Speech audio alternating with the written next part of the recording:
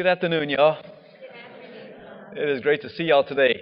Guys, my little brain is all over the place with these readings because there's so much to talk about. It could be an entire Bible study in and of itself. But I'm going to break it down into two little areas. The first one is Jesus speaking about his own body and the temple, right? He makes this statement, right? That he's going to destroy this temple and in 3 days raise it up again. Well, the Jews didn't understand what he was talking about. They thought it was a temple that they would go to worship God in, right? They use the words temple, we would say church, right? Imagine if someone come up to St. Thomas and say, look, I'm going to destroy St. Thomas's building and in 3 days raise it back up. He'd be like, you're insane. And so they say that. We've been under construction. It wasn't even completed for 46 years. And you're going to raise it up in 3 days? What are they talking about? But they make it clear he's talking about the temple of his body, right? So what was the temple for the Jews? It was the very dwelling place of God. It was where God would come down and he would dwell with his people. And that's why the temple was so extremely, incredibly important to the Jews, because without the temple, then God was not communing with his people, right? So it's massive for them. So whenever Jesus says, destroy this temple, I'm going to rebuild it in 3 days, and he's speaking about his body, that's saying one big thing, is that his very body itself is the very dwelling place of God. He is God in the flesh. Okay? That's huge. If you would have been a Jew, your mind would have just been blown at what was just now said. Because there's nothing greater than the temple, because it was the dwelling place of God. And later on in another scripture, Jesus is going to even say that. All of this, he says, even something greater than the temple is here. And he points to himself. This is unbelievable what Jesus is saying. So we have to realize that first piece, that Jesus is talking about his body. And his very body, this is the neatest thing, is going to replicate the temple. What do I mean? Well, in the Old Testament, whenever they would come and bring the lamb up for sacrifice, for the Passover, they would come up to the communion rail, and it was like 4 or 5 priests deep, and the altar was over here. They would take their lamb, and they would put the neck of the lamb over the altar rail, and they would slice the throat, and they would had a big old golden chalice. They would catch the blood of the lamb, and they would pass it from priest to priest. The priest would throw it onto the altar, and there was a little ditch, like a little cistern around the altar, and so all the blood would go underneath, and they would rinse it out with water, and it would shoot out the side of the temple. So coming out of the side of the temple was blood and water. Does that sound familiar?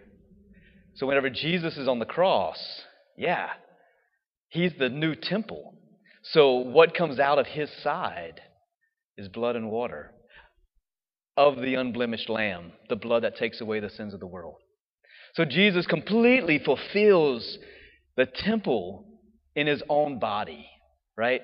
In every aspect. So that's the first thing we got to realize. Like Jesus himself is speaking of his body as the temple.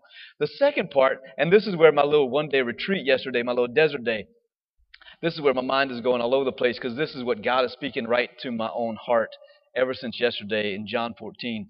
But today St. Paul speaks to us and he says, do you not know that you are the temple of God?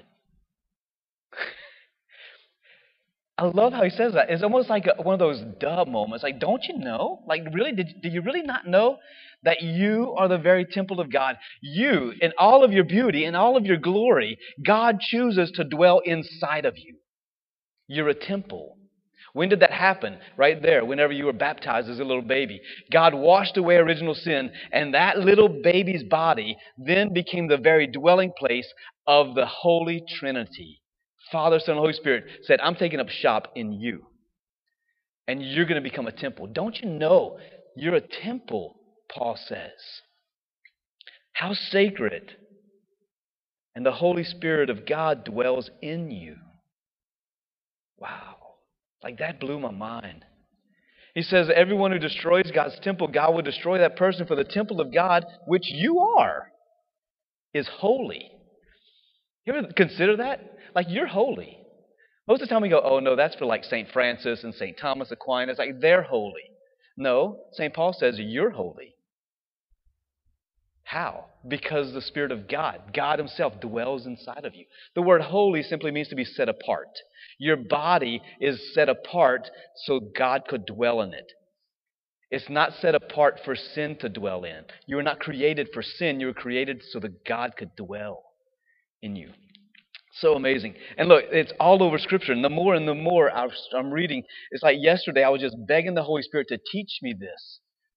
Because it's such a profound reality that if we got it, if we really got this, we would live so differently, right? The dwelling of the Holy Trinity within us. Listen to what John chapter 14, I just stayed in this all day yesterday. It says, on the day that you realize that I am in the Father, this is Jesus talking, I am in the Father, and you are in me, and I am in you, right? You're in the Father, I am in you, and you are in me. Like, that is the most incredible relationship that we could have with anybody, right? And there's no other spiritual master that was out there in the entire world that has ever made claim to that. Confucius never said it. Buddha never said it. The Dalai Lama never says it. But Jesus says, you are in me, and I am in you. He wants to dwell inside of you. Mind-blowing. Like, if we could just really wrap our minds around something that magnificent, that we have a God who loves us so much that He's not just going to sit up in the heavens and dwell there and tell us what to do and how to live and what we should do and shouldn't do and give us the commandments. No, He says, I love them so much, I want to come and dwell inside of them. The heavens can't contain His glory, yet the human person can contain Him. It's a lot to think about at 12:15 in the afternoon, right? But it is the deepest reality, and it's what sets us apart from every other major religious group out there, Buddhists, Hindus, etc. Right? Is the reality that God dwells in us. Like, let's live in that reality. Let's ask the Holy Spirit, and that's what, if you read John 14, I encourage you, go home and read it. It is awesome. The truth that John speaks, and his is the highest of the theologies of the four gospel writers. So let's take that reality. Let's ask the Holy Spirit, help me to live in that reality. Help me to teach me what that means, so that then I may walk, as Paul says, as a child of the light, right? Upholding that great dignity, that you're a temple. You're a temple, and you're holy. It's amazing. Amen.